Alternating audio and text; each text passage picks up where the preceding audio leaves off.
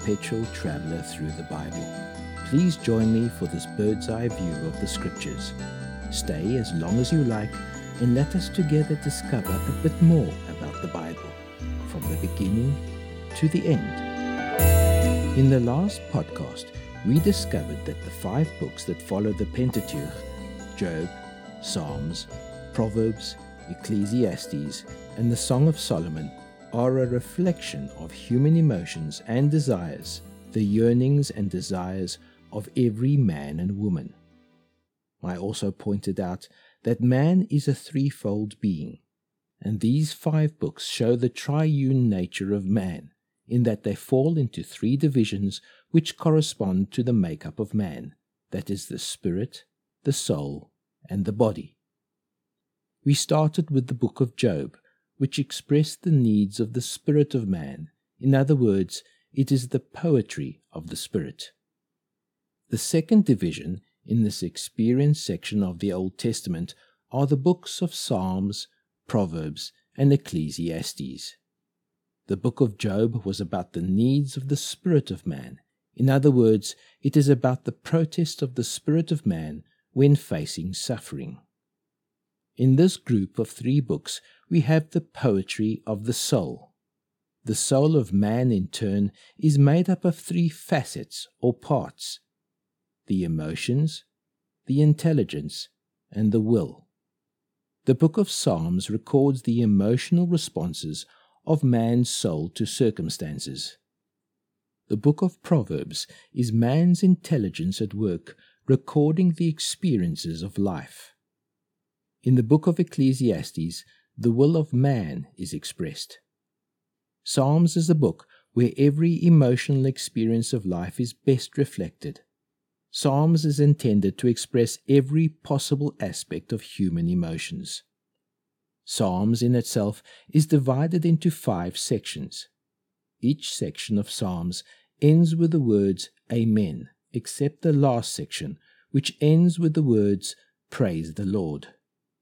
Isn't it interesting that the first section of the Old Testament of the Bible, the Pentateuch, also has 5 steps or sections?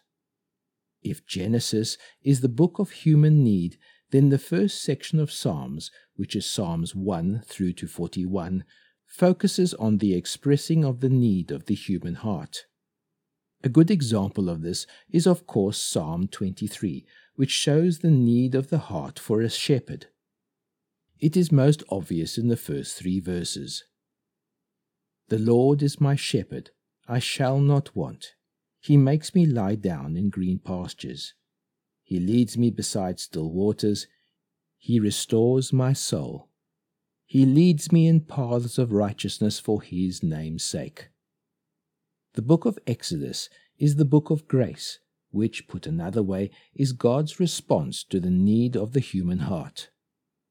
The second section of Psalms runs from Psalms 42 through to 72 and focuses on God's redeeming grace. Psalm 46 verses 1 to 3 is a good example of this redeeming grace. God is our refuge and strength, a very present help in trouble.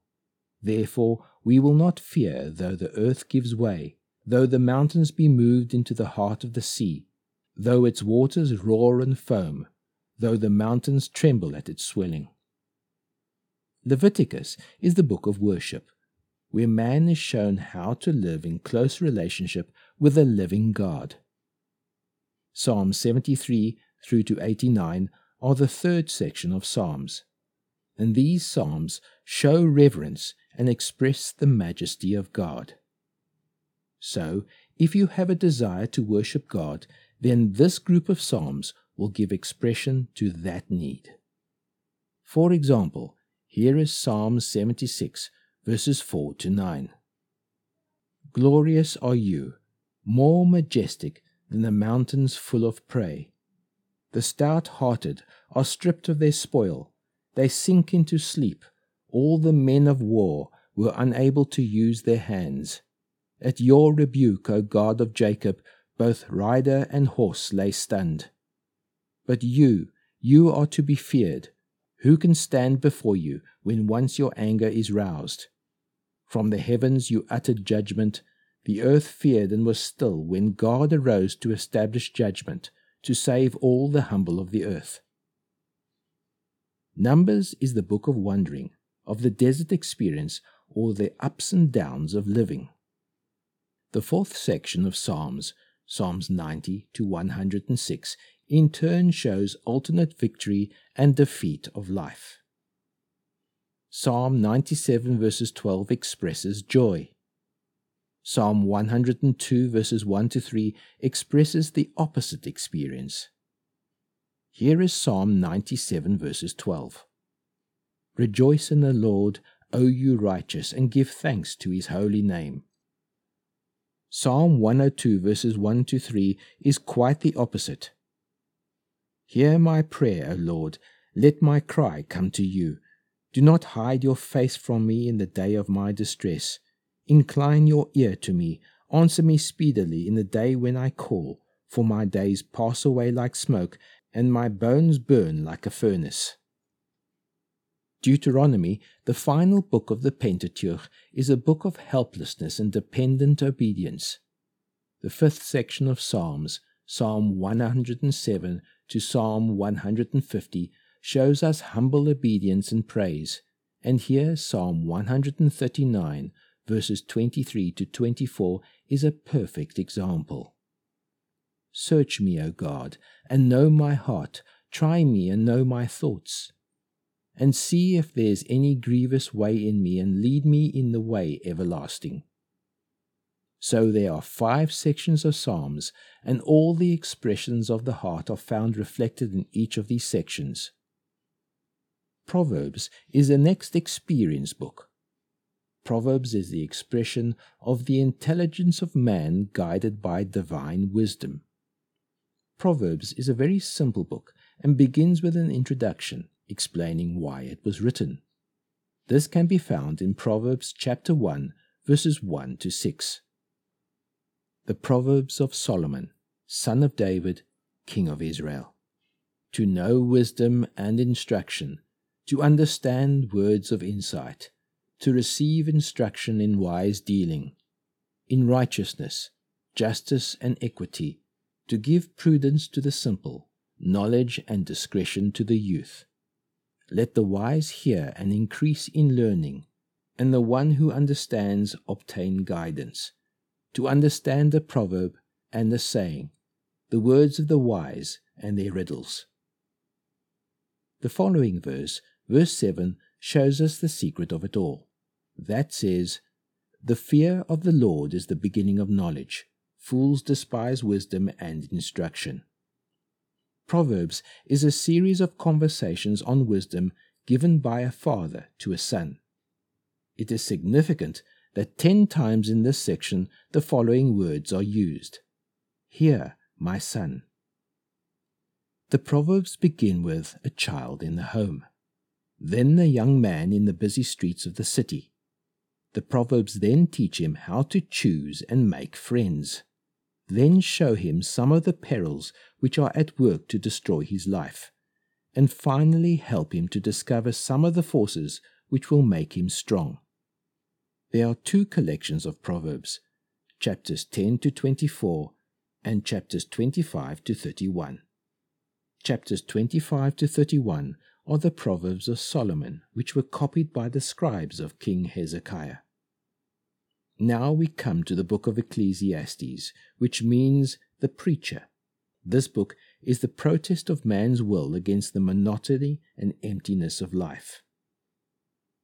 In this book, Solomon the writer deliberately sets out to answer these questions. Can life be satisfying without God? Can anything found under the sun bring satisfaction to the human heart? Ecclesiastes starts off by investigating knowledge, and Solomon concludes that the result is nothing but emptiness or vanity. Solomon then tries pleasure, and again the result is all vanity. Then Solomon tries wealth, and he found out that great amounts of money give a man no more than poverty. It was all emptiness and vanity. Then he tried philosophy as a means of facing life with its various problems, seeking answers to the mystery of death and the inexplicable tragedies of sin. His whole conclusion was, "It is all vanity." If we read Ecclesiastes chapter 11 verse 9, it is a remarkable statement and is addressed particularly to young people. It should be a warning for us all. "Rejoice, O young man, in your youth, and let your heart cheer you in the days of your youth. Walk in the ways of your heart and sight of your eyes, but know that for these things God will bring you into judgment." Solomon's final conclusion is in Ecclesiastes chapter 12, verse 13. It says, "The end of the matter, all has been heard. Fear God and keep his commandments, for this is the whole duty of man."